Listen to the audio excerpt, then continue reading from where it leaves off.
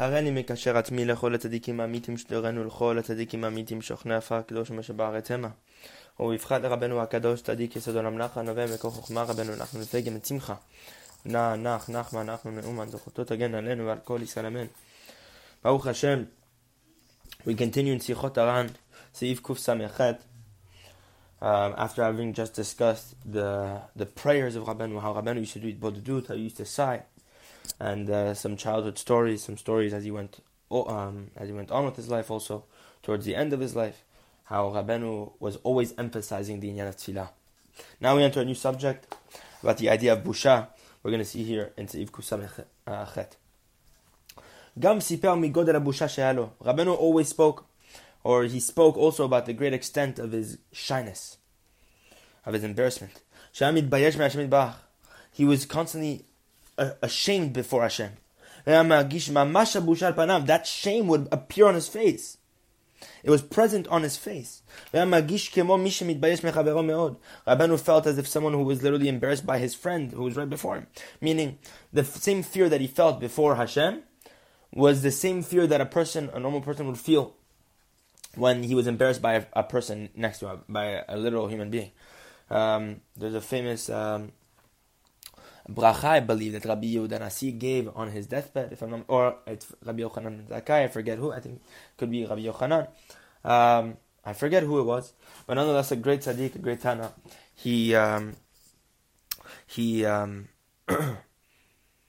He gives a bracha to his students, saying that just like you fear flesh and blood, I hope you fear Hashem. And all the commentaries ask, what did that mean? Of course you should fear God even more.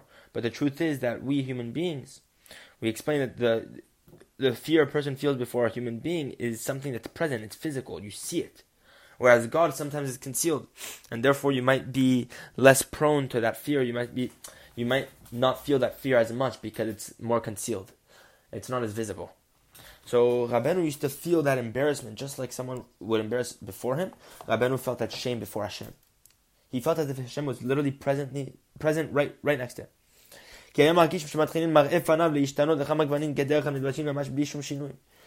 Rabeinu felt as if his face was beginning to change.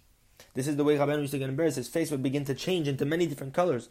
Just like it's normal for a person who's embarrassed to be, for his face to change colors, to go red, to go white, whenever he's embarrassed by someone.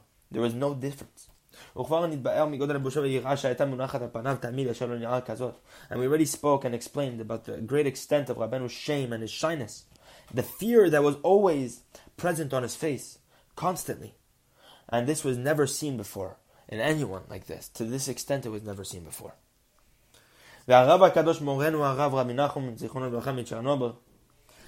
tzadik Reb Nachum of Chernobyl, may his memory be a blessing, one of the students of the Baal Shem Tov, he passed away just before Rabeinu did his pilgrimage to Eretz Yisrael, 1997, if I'm not mistaken.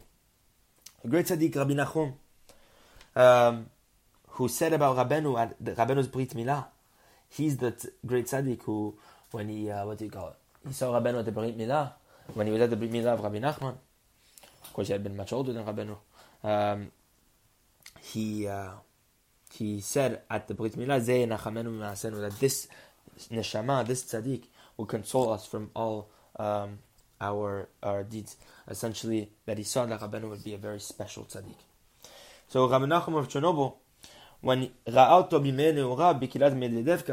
saw Rabeinu as a young child, when Rabeinu was still in Medvedevka, Reb Nachum of Chernobyl was taken aback by the awesome extent of Rabeinu's fear that was on his face. He saw the fear on Rabeinu's face and he was blown away. And he said that what is said over there in Shemot chapter 20, verse 17, so that the fear of Hashem shall be on your face, so that you shall not sin. When it says that in the verse, Reb Nachum of Chernobyl said that this verse is referencing Rabeinu, that we see this naturally by this person. And Rabeinu was already was a young man at this point. Wasn't nearly the tzaddik that we're talking about, that who surpassed all the levels. This is way before that. So imagine what we're talking about here, the great level that Rabeinu was attaining, the levels that he went from one level to the next. He never stopped. So if Kuf Samachtet, Rabbeinu's eyes would shine like the sun and the moon, literally. Bifchat b'Shabbat Kodesh. And by the way, there's a beautiful Torah about this that discusses a story in the Gemara that discusses the eyes having to do like the light of the moon and the sun, and how the tzaddik's eyes are the same way. A very beautiful Torah that discusses this inyan. But nonetheless, we saw that Rabbeinu's eyes shone like they shine like the sun and the moon, and specifically on the day of Shabbat Kodesh. His face was shining very, very much, even more so. His face was glowing, it was shining more than any other day, as it was shining on Shabbat, meaning the face of Rabeinu was mamash shining on Shabbat even more so. And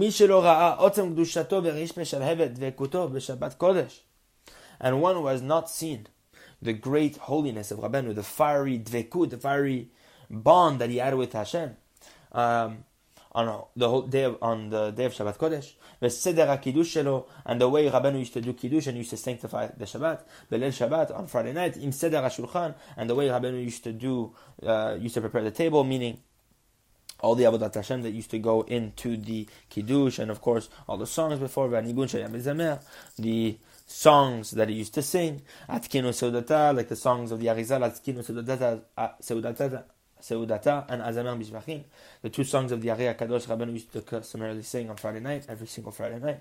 Atkinu Seudata, which translates to be Atkinu, I'll prepare Seudata, the Seudah, the meal. Azamer Bishvachim, that's another song, famous song of the Arizal that Rebbe Nachum very much emphasized to sing. Azamer Bishvachim, I will sing with songs, with praise. And Rabbanu used to sing other songs as well. Kol Mekadesh, the songs of Kol Mekadesh, anyone who sanctifies the day of Shabbat. Umnucha v'simcha, the other song. Menucha, rest and simcha and joy. Ve'eshet chayil, the song, the woman of valor. Ume'en olam haba, the song, the foretaste of the world to come. This is the last line of Ma'yedidut, the song Ma'yedidut. Umi shelo ra'azod lo ra'ato me'olam. Rebbe Nathan quotes the Gemara Sukkah here. And he says, one who has not seen Rabeinu do all this has never seen good in his days. And anyone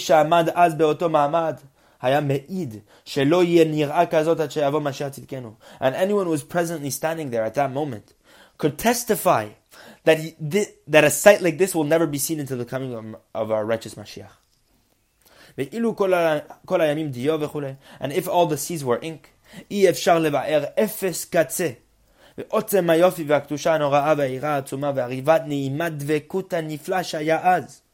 at all the description Rebbe Nathan today. And if all the seas were ink, it would be impossible to describe even the smallest inkling, the smallest drop of the intense beauty, holiness, awesomeness, fear, the intense fear, and the wonderful and pleasant bond that was wondrous over there in that moment. With genuine humility. That something like this has never been seen in history. Look at